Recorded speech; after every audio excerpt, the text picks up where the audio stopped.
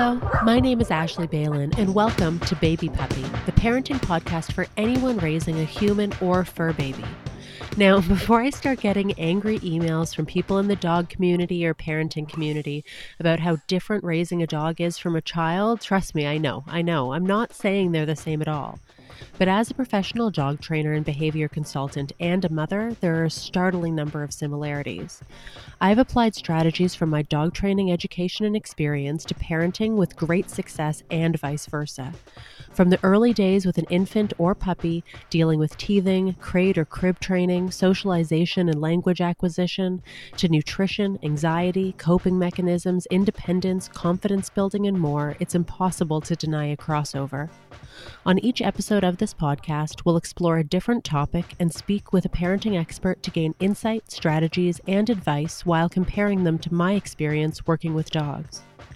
Join me on this journey to raise confident, empathetic, respectful, happy, and healthy dogs and humans. On this episode, I sat down with sexuality educator and speaker Nadine Thornhill. Nadine is the creator of Save Sex Ed, a YouTube series covering every sex education module in Ontario's 2015 health and physical education curriculum. And she's also a writer and co-host for the acclaimed web series Sex Ed School. We delve into the topic of consent, both as it pertains to dogs and children at various stages of development. Just a couple notes before the episode starts. Firstly, we had some internet connectivity issues, so you might notice a few moments where it cuts off for a second. Sorry about that. And second, Nadine mentions an upcoming workshop that she's hosting. Our chat was recorded at the beginning of December, so that workshop has unfortunately passed, but check out her website at nadinethornhill.com for upcoming events. Now, let's get on with the conversation. Enjoy!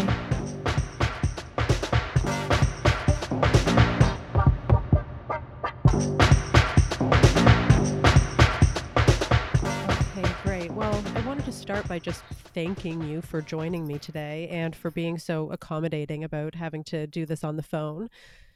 I apologize if my voice sounds a little off. My household is currently plagued with whatever, the preschool virus of the day is. So. Of course. Yeah, I completely understand. I remember those days. So yeah, whatever you need to do is no problem.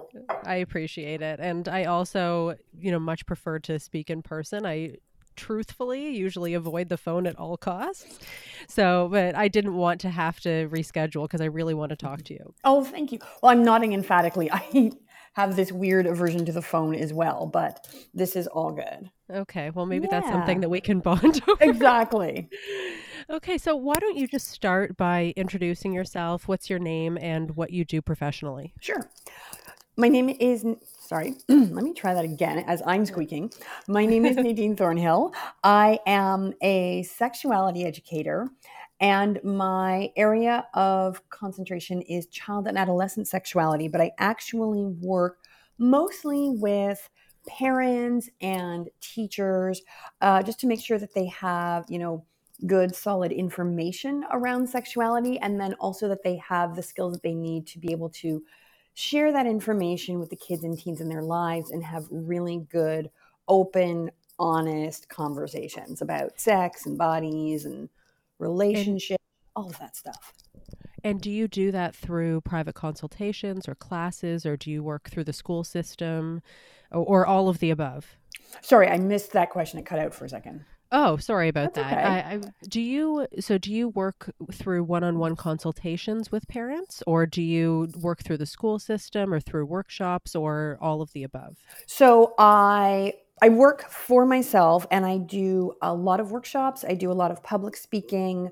I create content, so I have a YouTube channel, and then I do some one-on-one consultation with parents and also with organizations, and occasionally I will venture into a school and, in a classroom, which is always fun. Do you have kids yourself? I do. I have one child who is 12. And a boy or girl? He's a boy. And do you have any dogs? Just because it's pertinent to this conversation. Of course. I actually have a cat. Okay. But my plan is that when my child is older and doesn't need so much of my attention. Sort of in my planned retirement, I would like to have a dog or maybe even two dogs. Yeah. Have you had dogs before? We had a dog years ago. It was a lab pit bull cross, and he was lovely. Yeah, pits are actually one of my favorite breeds of dogs. It's unfortunate that in our province they're banned. Yeah. Yeah. Okay, so in your work as a sex educator, what are some of the topics that you commonly cover when you're speaking with children? Yeah. So working with kids, teach a lot about consent. We talk a lot about, let's see what else. Consent is a big one. We talk about, the very basics of like relationships. So, like what it means to love someone, what it means to treat someone with kindness and compassion. We talk about, the real basics of our bodies. So all of our body parts, including genitals.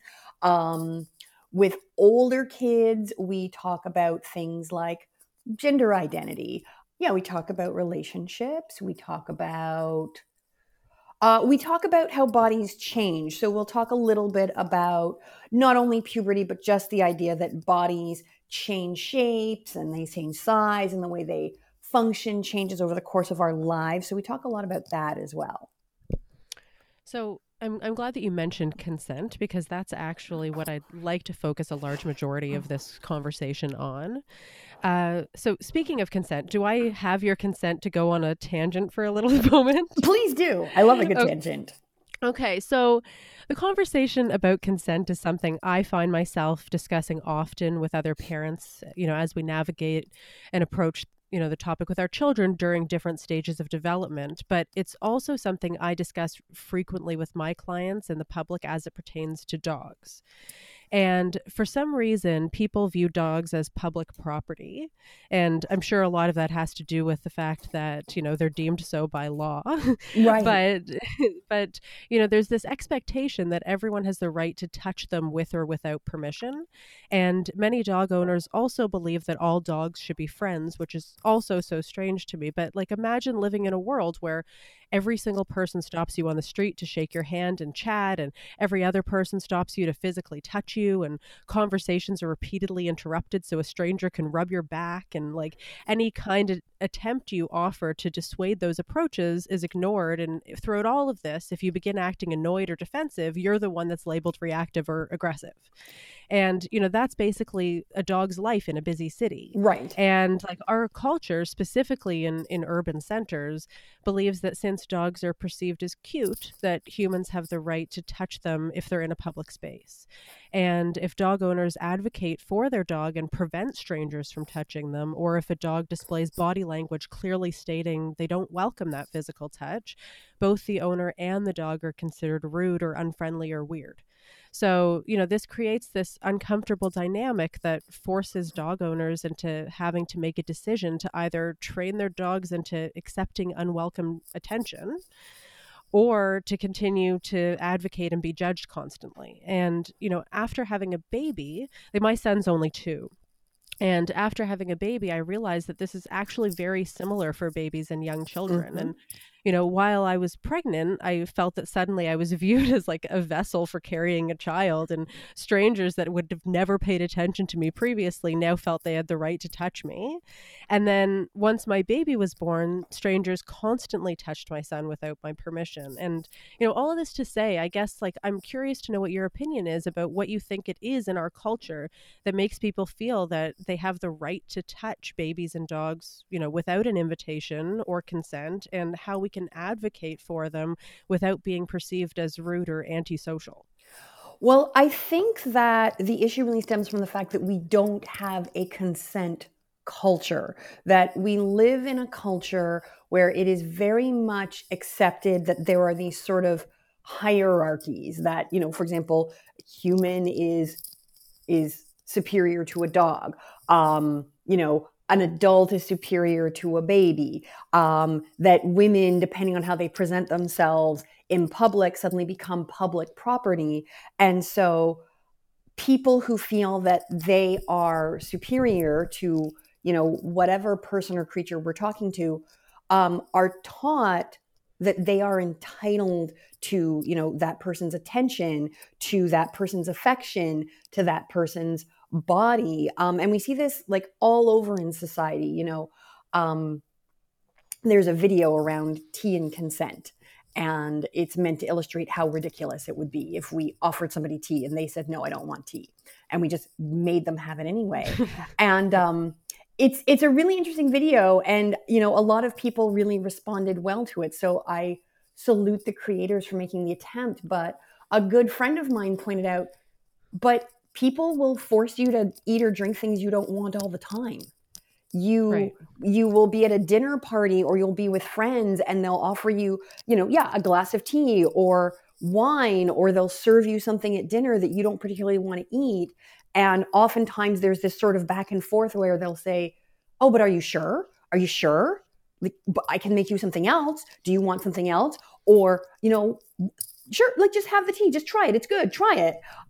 So we have a real problem, I think, overall culturally with the idea of simply accepting others' boundaries. And also the idea that we don't always have to touch or interact with someone just because we personally find them appealing or attractive or interesting. Something that I talk to parents about actually is using pets and animals as teachable opportunities for young children who are learning consent. And so, there's establishing a boundary verbally, or saying like, yes, I want this. No, I don't want this. But, not everyone is verbal. We communicate in all sorts of different ways. And I think if you have a dog in your family, or there's a dog in your neighborhood, or even just, coming across dogs, when you're out and about, because a lot of children are intrigued by dogs. My child was and still is. To say to a child, you know what? Before you touch that dog, why don't you hold out your hand so the dog can come to you?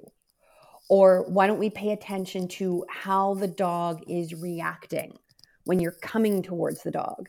Are they wagging their tail, or is their tail down? Are the ears up and perky, or are they laid back? What sort of sounds are they making? You can teach children to pay attention to those nonverbal cues, because animals are nonverbal. They're never going to say, hey, whoa, personal space, please, because they can't. But they still have ways of letting us know if they're comfortable, if they're excited, if they're scared, if they're nervous, if they're anxious. And I think in doing that, it's a way of teaching young children that you want to pay attention to not only what someone might be saying, but also what is their body doing and what is their body telling you. And I think, interactions with animals are a great way to do that. And so if you learn to sort of read the cues of an animal, you can be like, oh, this dog doesn't really seem into me getting close to it, so maybe I will just leave that dog alone. Or I'm interested in petting the dog, so instead of going up to the dog, I will present my body in a way that is open and inviting. And then if the dog is interested, the dog can come to me. But I don't have to go up to the dog and impose myself on the dog. Because maybe, like you said, maybe the dog's just trying to go for a walk and just wants to sniff some interesting trees. Right. And is just not into like being petted by you, which is completely valid. Obviously there is the exception, and there are dogs that would love to be, lavished with attention from every person that crosses their path. But, the majority of dogs really just, are loyal to their family and the close friends that they have, and have very little interest in physically interacting with everyone else that they pass by. They're like the rest of us. They're just trying to live.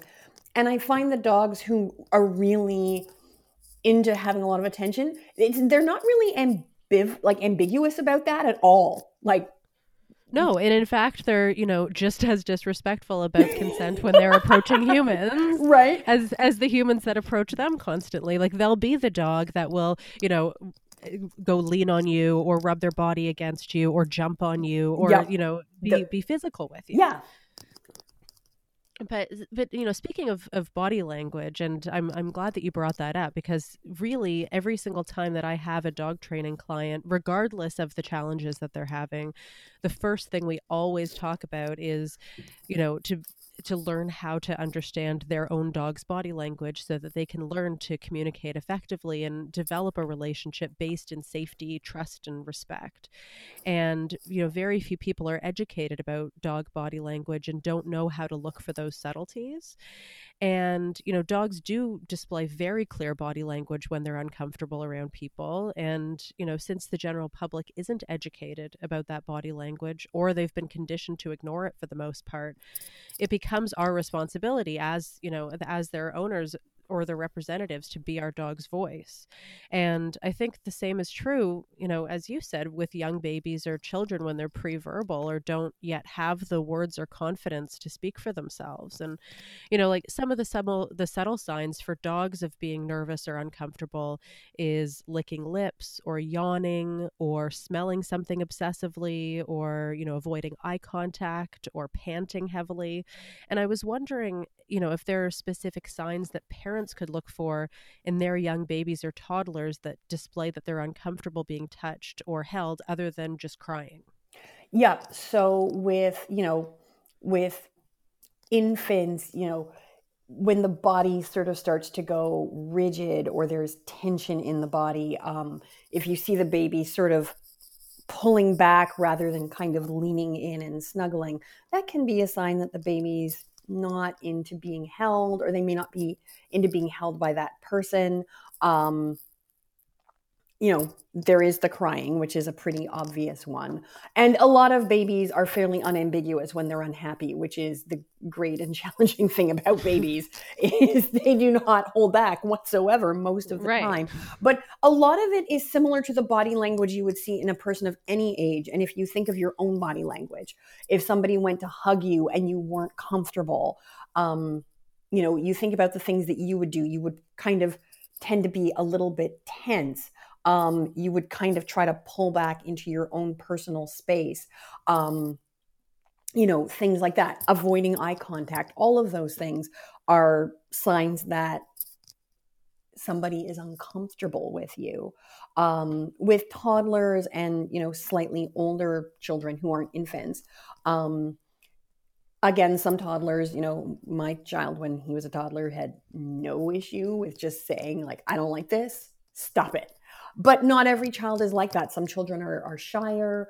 Some children are, people pleasers even at that young age. So again, if you see, the head drop, if you see the posture kind of draw in, the shoulders draw in, it becomes sort of a more protective stance. If you see that nervous sort of playing with the hair, fiddling and tugging at the clothes, shuffling from one foot to another if they're walking or standing, if their voice suddenly drops and becomes very quiet and you get, sort of the mumbling like, hi, okay. That's a sign that the child is not entirely comfortable with you. And we're coming up on the holidays. So this is a time when, we're having a lot of friends and family who are reuniting, who may not have seen each other for a long time. And I'm an aunt. I'm an aunt of 4 amazing nieces, and I don't see them very often. So I'm always very excited when I see my nieces. And I do want to rush in and hug them right away. And, they all 4 have different personalities. And I mean, one of them's a teenager, one of them's an adult, but 2 of them are still children.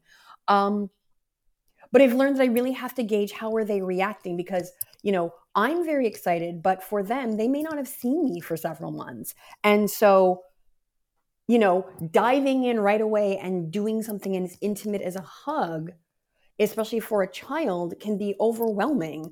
And so I really try to sort of watch them, engage how they are, like I might hold my arms open or I might hold myself in an open position to show that, I would welcome a hug if they want to give me one. Sometimes I'll straight up ask and say, like, can I give you a hug? But I'll also reassure them, like, it's okay if you don't want to right now, because some children also feel like an adult is asking, so I have to. And I want them to know that, no, they don't have to. But I also watch for those cues. Are they looking me in the eye? Are they running up to greet me? Or are they sort of standing back and hanging behind, their parent or a more familiar grown-up, which tells me, okay, they're feeling a bit shy or they're feeling a bit overwhelmed. And in which case I'm like, I can wait. We can do hugs later, or we don't have to do hugs at all if they're not into it.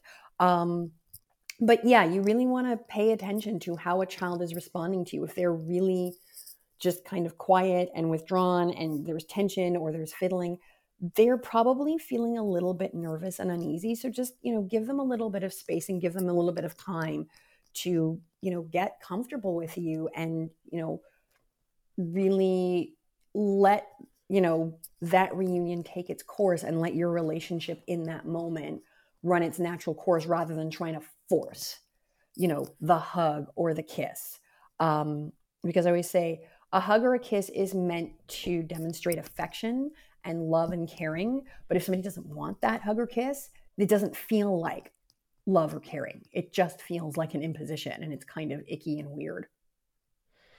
Yeah, I have so many different thoughts going through my head based on everything that you just said. The first is that I'm thinking about, my childhood and the way I grew up and all the things that were kind of, floating around in my world from family and friends and teachers and everything. And we were kind of taught that, those types of subtleties that you're describing in terms of, looking down or, being shy or playing with your hair, that they were more signs of personality. Right. Like in terms of displaying shyness or in terms of, just not immediately warming up to people as opposed to it being a sign of actual discomfort. And I think that that's often maybe how, parents justified their kids not wanting to perform certain behaviors that they were expected to perform. And I think that, you're able to, approach your life and your nieces, as you just described, in this, ultra, sensitive and respectful way because it's a topic you think of often and it's a world you live in. But I feel like many children are conditioned to feel that an appropriate greeting for a friend or family member, regardless of how close their relationship is or what they're experiencing that day, is to kiss them or hug them. Yeah. So, how I guess, what has to be done culturally or like within an individual family unit or through the conversations that we have with our children for them to understand that that's, not necessarily an appropriate greeting or an expected greeting. And for our family members to not get upset if our children choose to avoid those types of greetings. And that's sort of the ideal, is we don't want our family members to be upset about it. Where I've sort of landed, because of the conversation I have with families all the time, we'll discuss, not forcing a child to hug or kiss a relative. And a parent will say to me, but, my mother or my sister or, this elderly relative, they don't understand. And they're going to be very, very upset.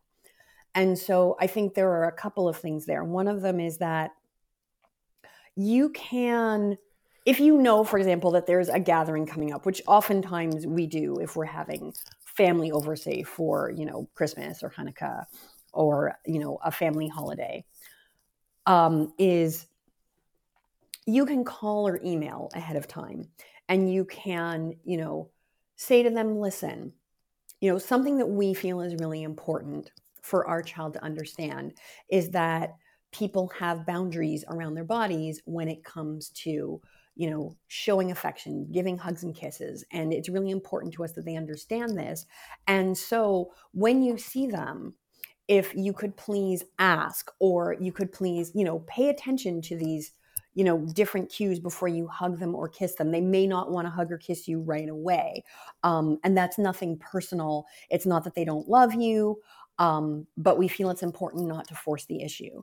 And sometimes just having that conversation or having a couple conversations like that ahead of time is enough so that, your relative doesn't walk into the situation, all excited and anticipating this hug or this kiss, and then having to sort of navigate their own disappointment when it doesn't happen. Because oftentimes when we're disappointed, we're not in the best headspace. We're just like, oh man.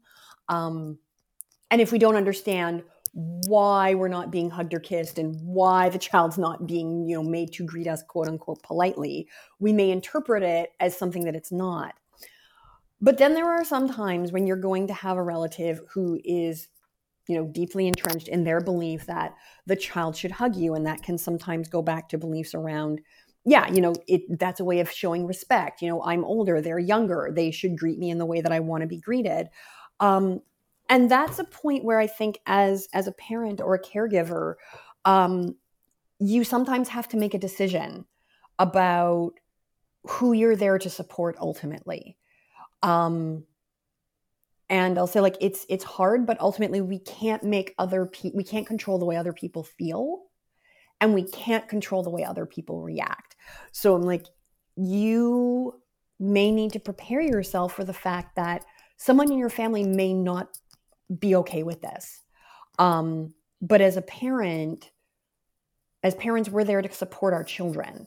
And as parents, we're there to raise our children in the best way that we know how. And if we know that it's not beneficial for our children and that it may be inadvertently teaching our children some problematic lessons around consent and boundaries and bodies to make them hug or kiss someone when they don't want to, then we can also say, you know what, I love you. I'm really sorry that you're upset, and I'm sorry that you don't understand.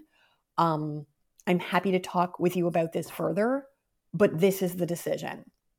And I'm not going to make my child hug you or kiss you if they don't want to.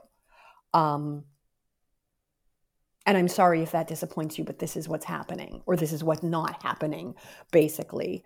And then it's Sorry. And then I was just going to say that, based on just the comment you were just saying, is that, I do feel that kids get this.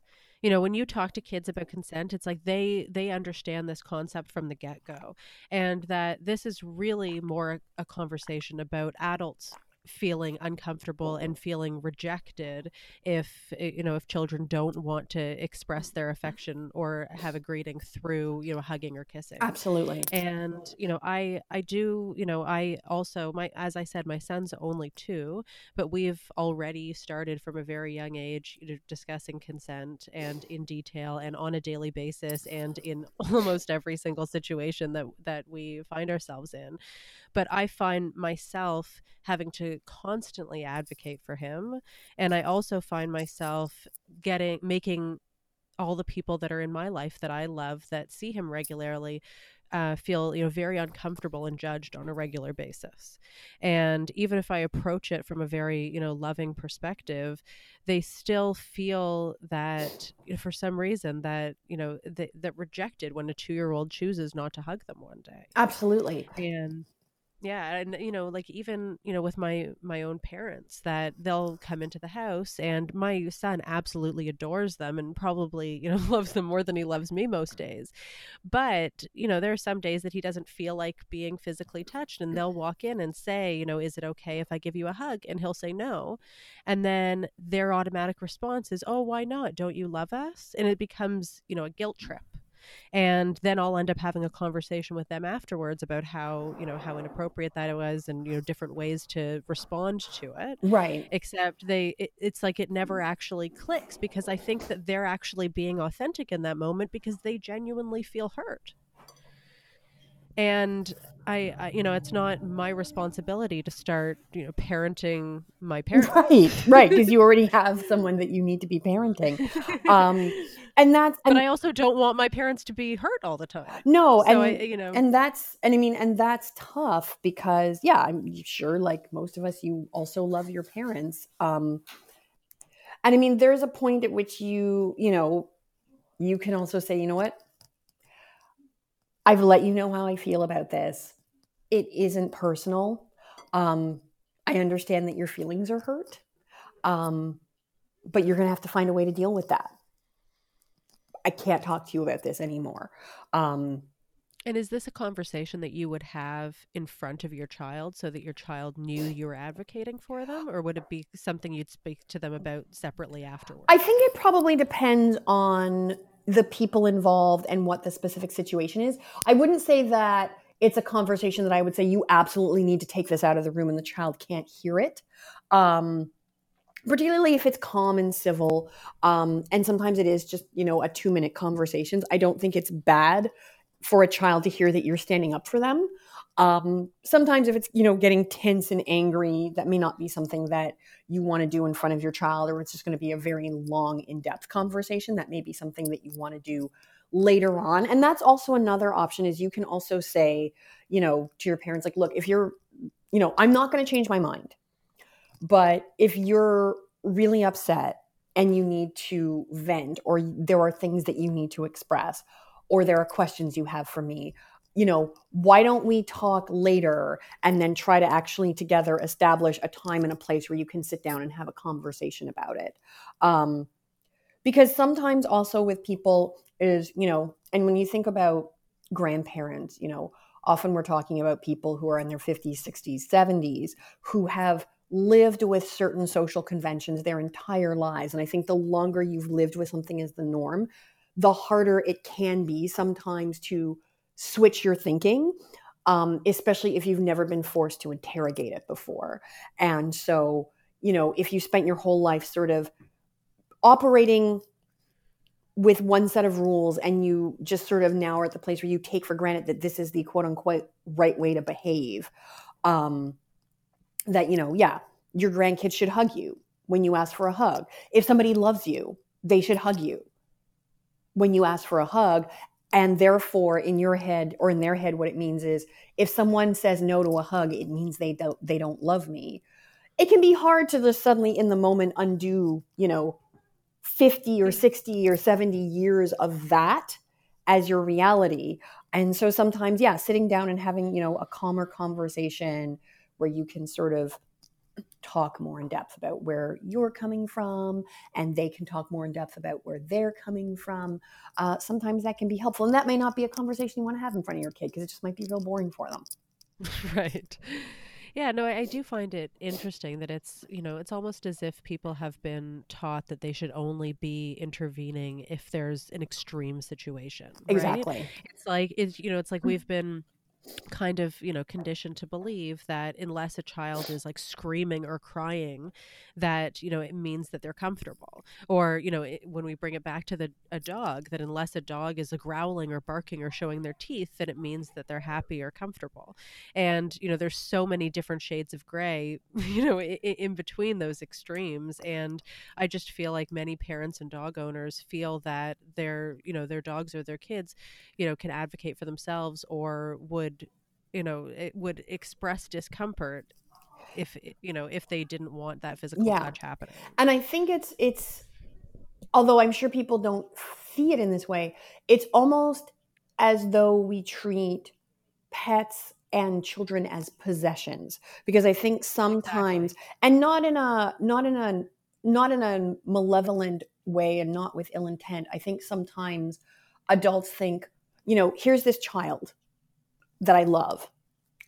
Or possessions can be highly prized. Yeah. They're adorable and wonderful. And when I see them and when I interact with them and when I get hugs from them, it makes me feel good. And therefore, unless they are in distress, it doesn't really matter how they feel.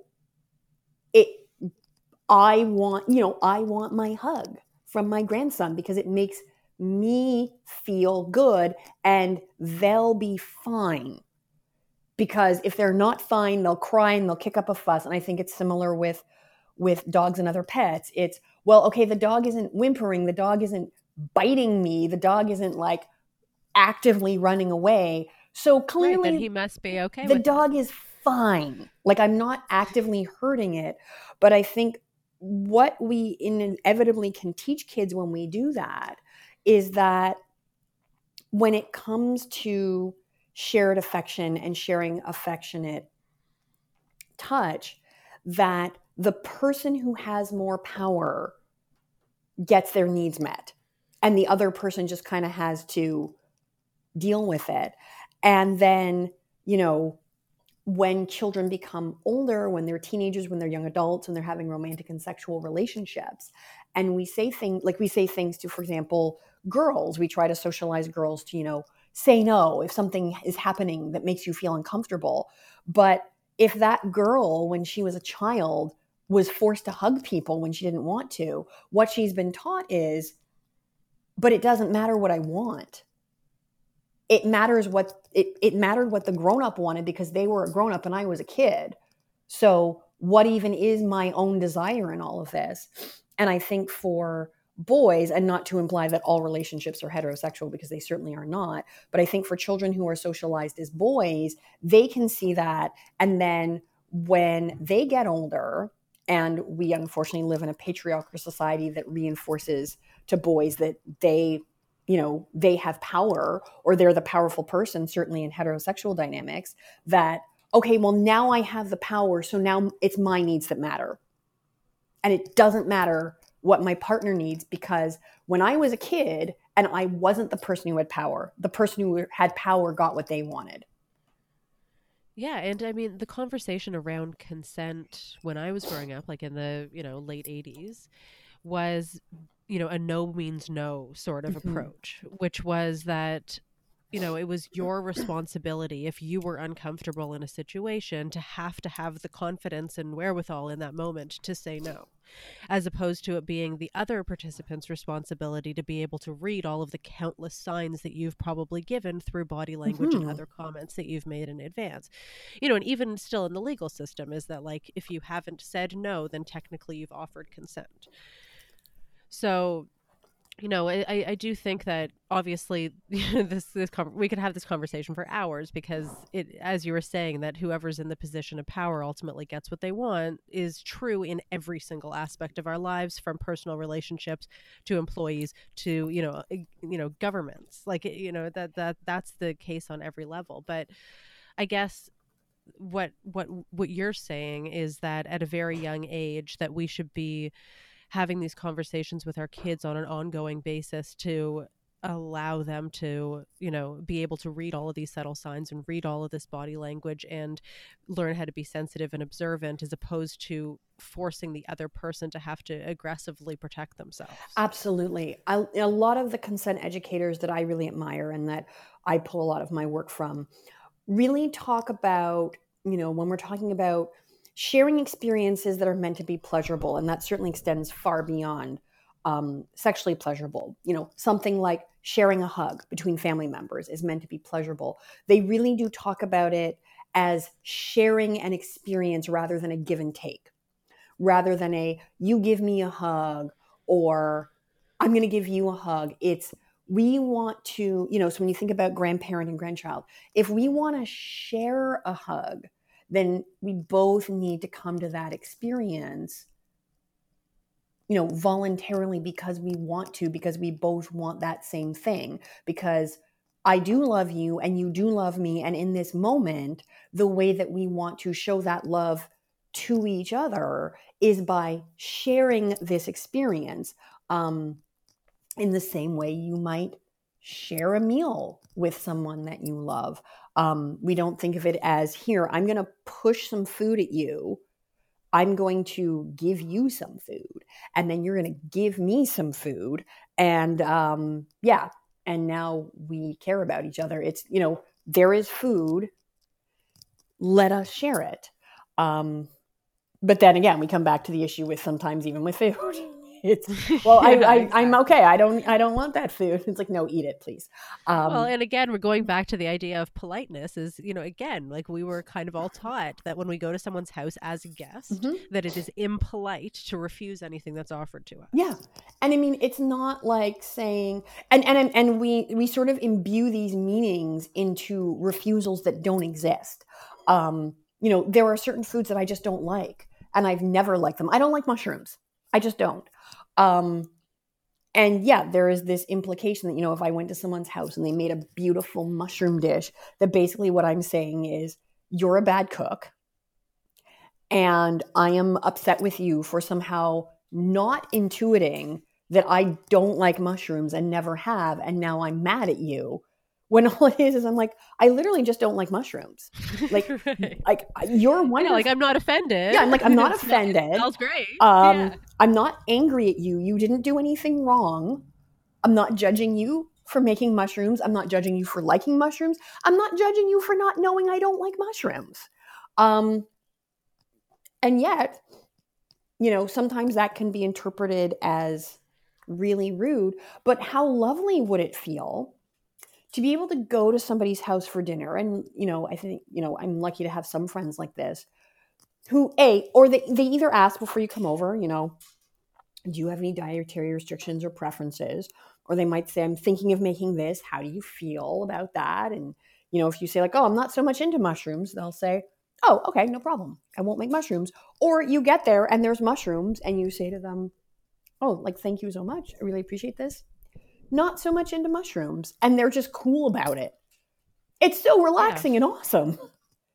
Yeah, it's true. And the friends and family members that you have in your life that you're able to have that sort of, natural and authentic and honest relationship with are the ones that you end up cherishing the most. Absolutely. And you can cultivate a real intimacy there. So going back to, how do you talk to your family members who may not understand is sometimes, and again, it can, take several conversations, gently reminding them that you're building a relationship with your grandkids, with your nieces, your nephews, your cousins, whoever.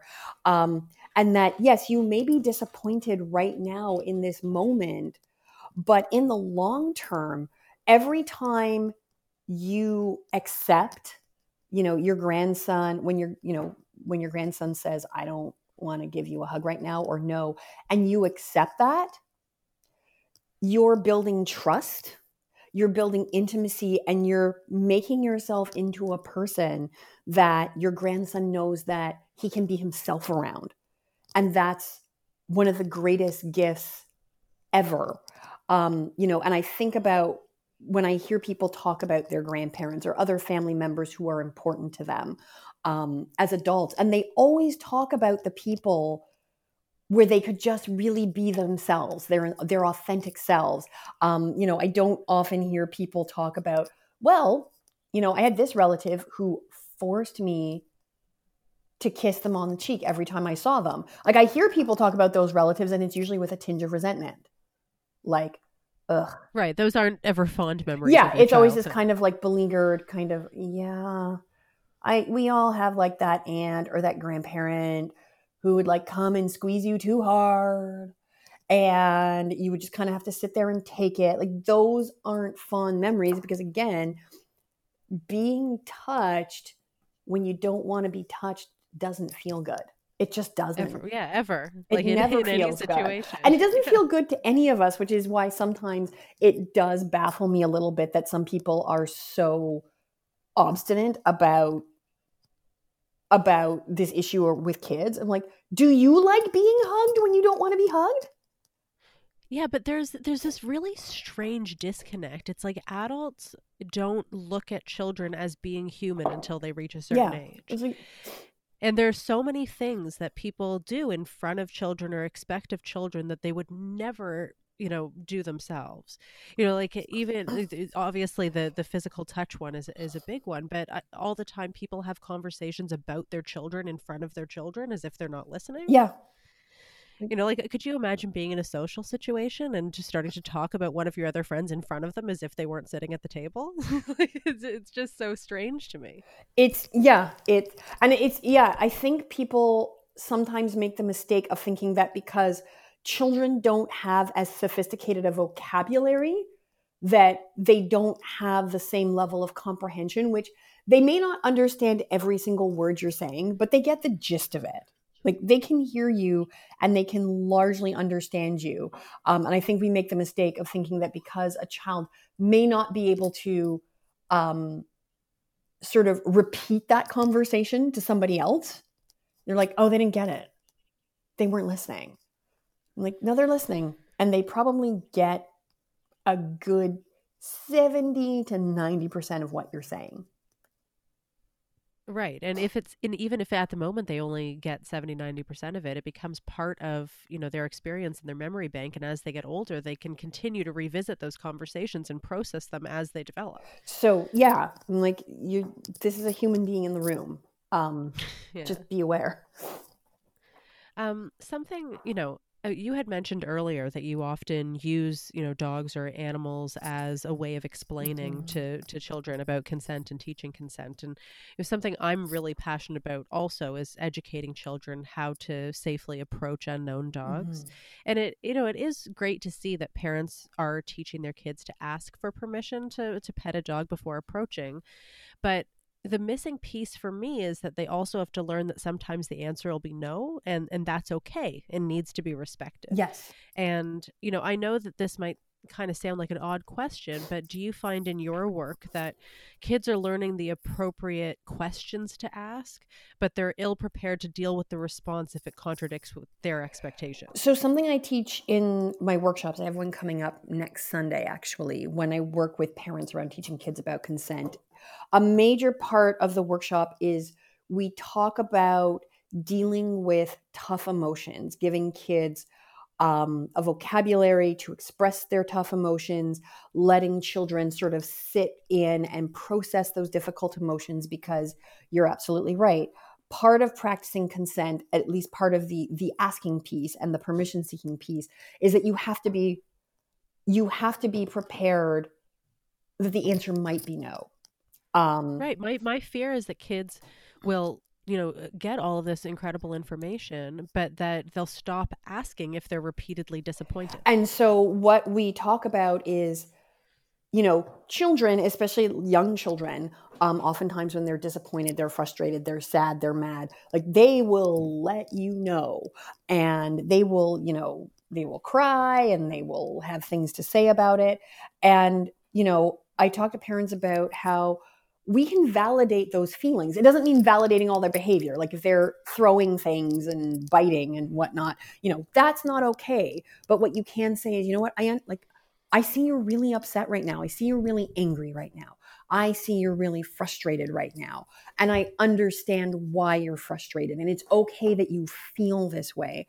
I think something else that we tend to do in our culture is that we um, we tend to always want we always want to be happy, and when we're not happy we act as though there's something wrong. And I think we have a tendency especially to do that with children.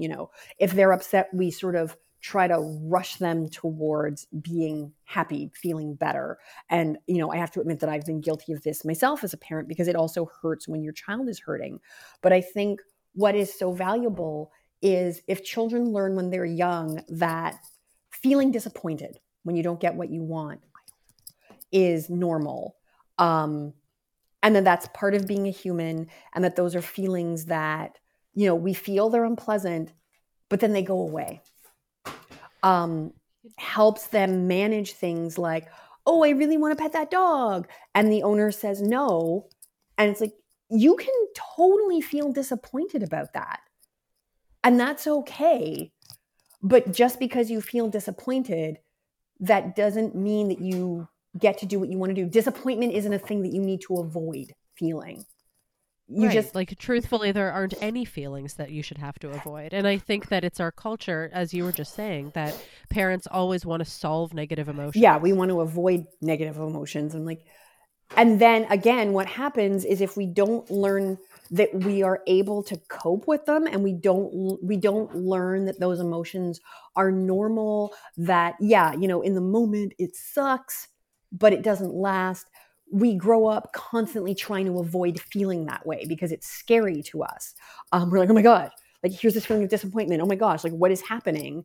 And again, that's how we wind up with a culture where people feel that it's preferable to sort of push someone else's boundaries so that they can avoid their own feelings of frustration or disappointment or rejection or embarrassment or what have you, instead of just saying, yeah, if this doesn't go the way I want, I'm not going to feel good for a while.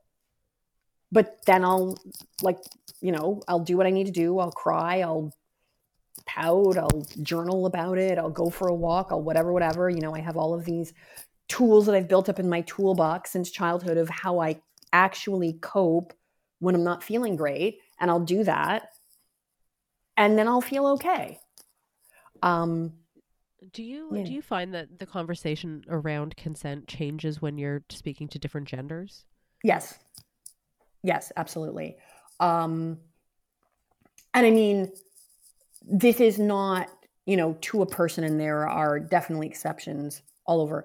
I find that I get more pushback from cisgender men than people of any other gender, which is not to say that I always get pushback from cisgender men, but yeah, more cisgender men push back at me on this than I would say people of other genders, which makes sense to me because for a lot of cisgender men, this dynamic of consent constitutes a kind of a loss for them because it means they can't it's basically me saying it's not okay for you to go through life just treating other people's bodies like your property or like interesting things that you get to interact with however you want.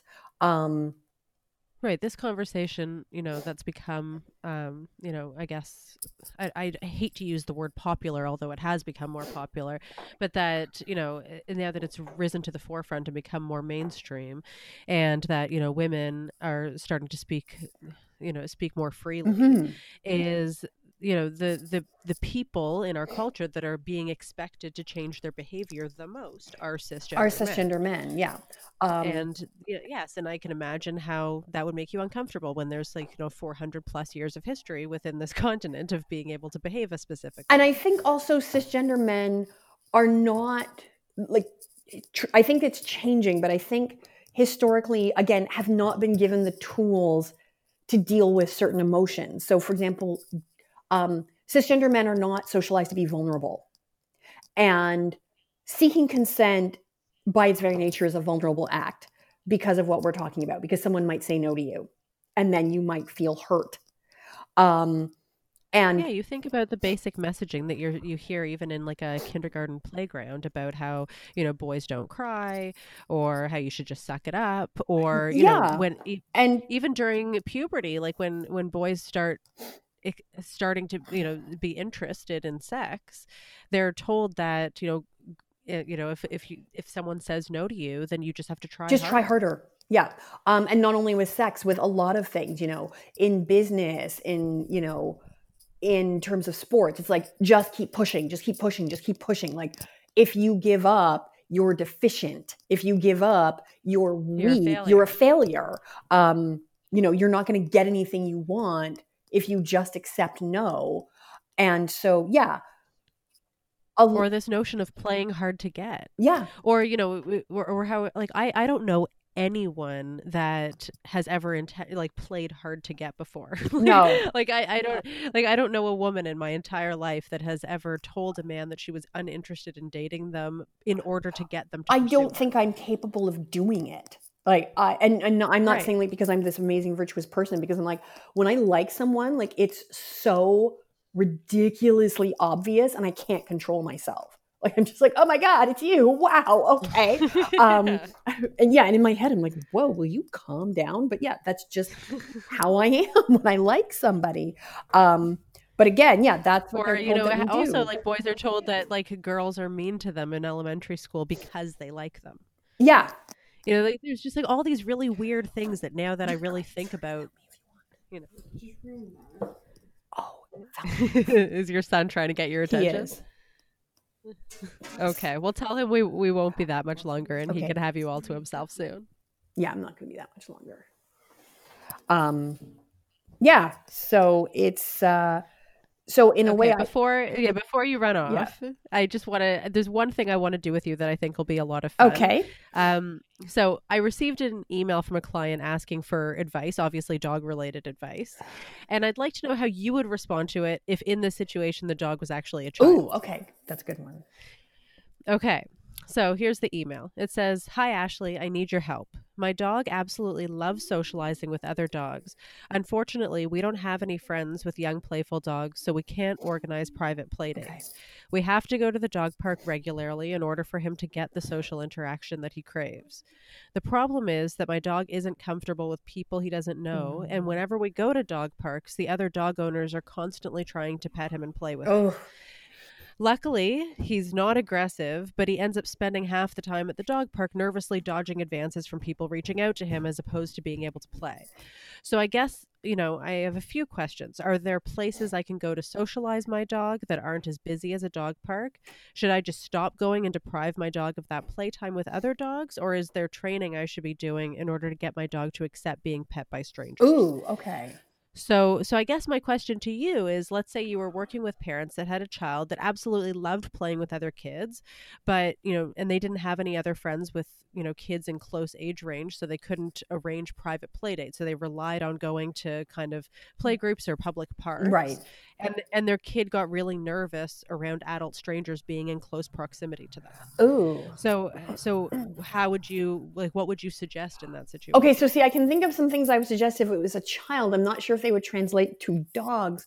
Right. For example, so what would you do if it was a child? So if it was a child, I might suggest going to something like reading time at the library, because it's a chance to be around other children, but because it's a controlled activity, there isn't as much opportunity for the parents to get all up in other children's spaces, because it's quiet and we're sitting and listening to the story. And then afterwards, what you can do, because usually people are sort of packing up and taking their children out, is, again, there's not as much opportunity for the other parents to kind of crowd around someone else's kid,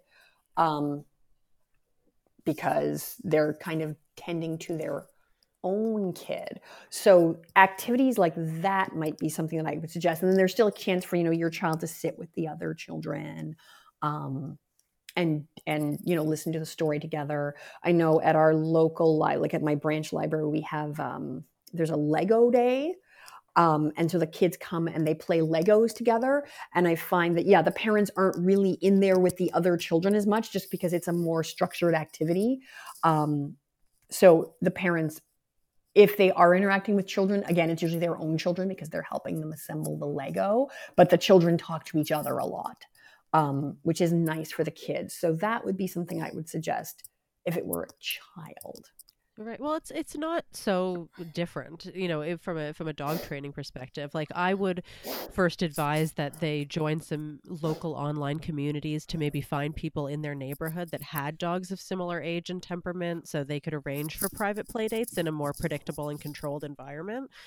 And then their dog wouldn't be, subjected to being nervous every day, because they would be able to give those people a heads up in advance. The other thing, I would never suggest that they deprive their dog of being able to socialize and engage with other dogs, because it's essential to their quality of life and development. But, in terms of training, there are definitely confidence building exercises and counter conditioning strategies that can be implemented so they're more comfortable around strangers. But, my goal would never be to force anyone to accept unwelcome touch. It would be, for them to learn how to feel comfortable in an environment, knowing that the humans in their life would advocate for them, so that they would feel free to be able to socialize and play. Yeah.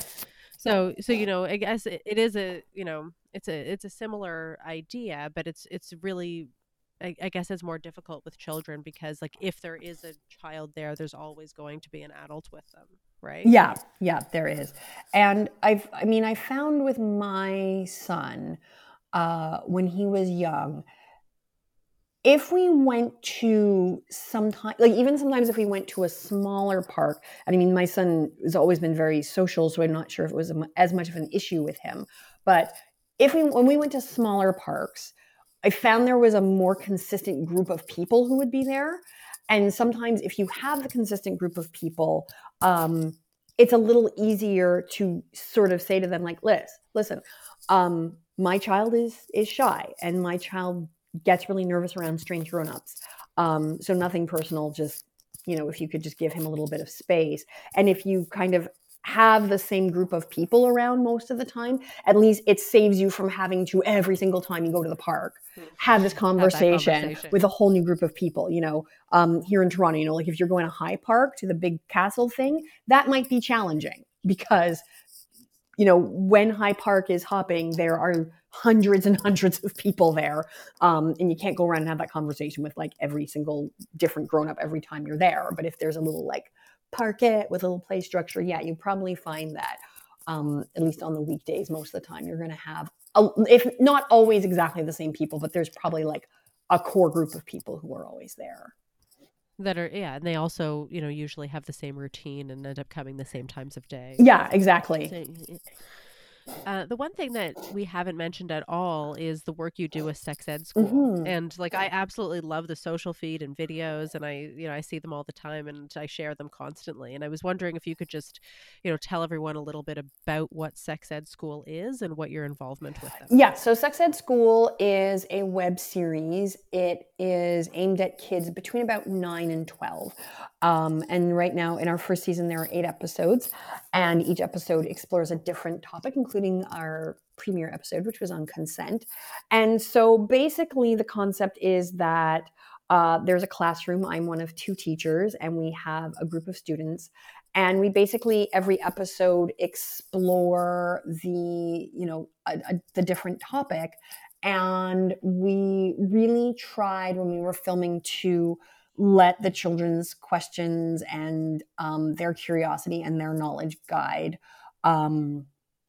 sort of the direction of the episode. And so while the series is certainly designed such that children can watch it, my hope is that we'll also have parents, teachers, other adults watch it, because I think it's really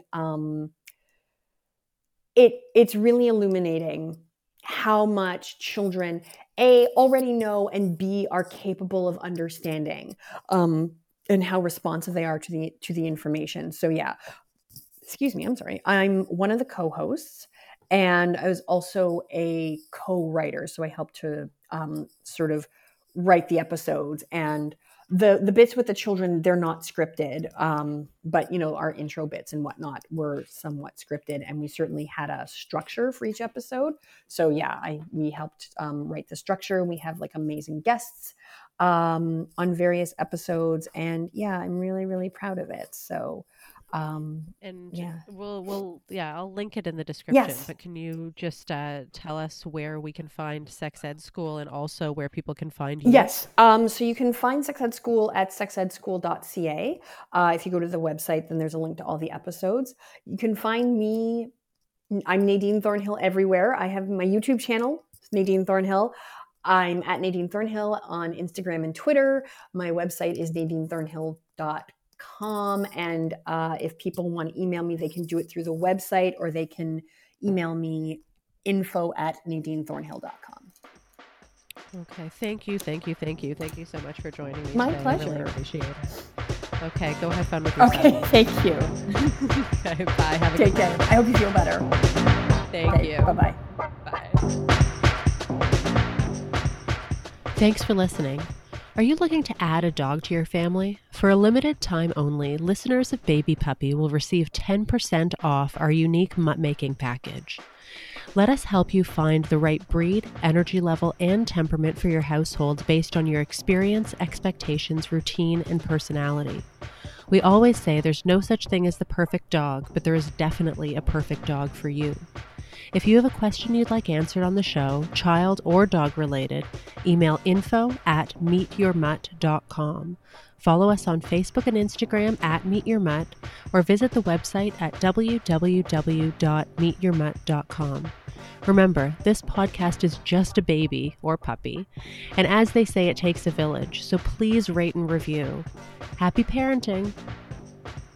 Baby Puppy is hosted, recorded, and produced by me, Ashley Balin. Production assistance by Koji Nagata, and theme song by Pink Distortion Music.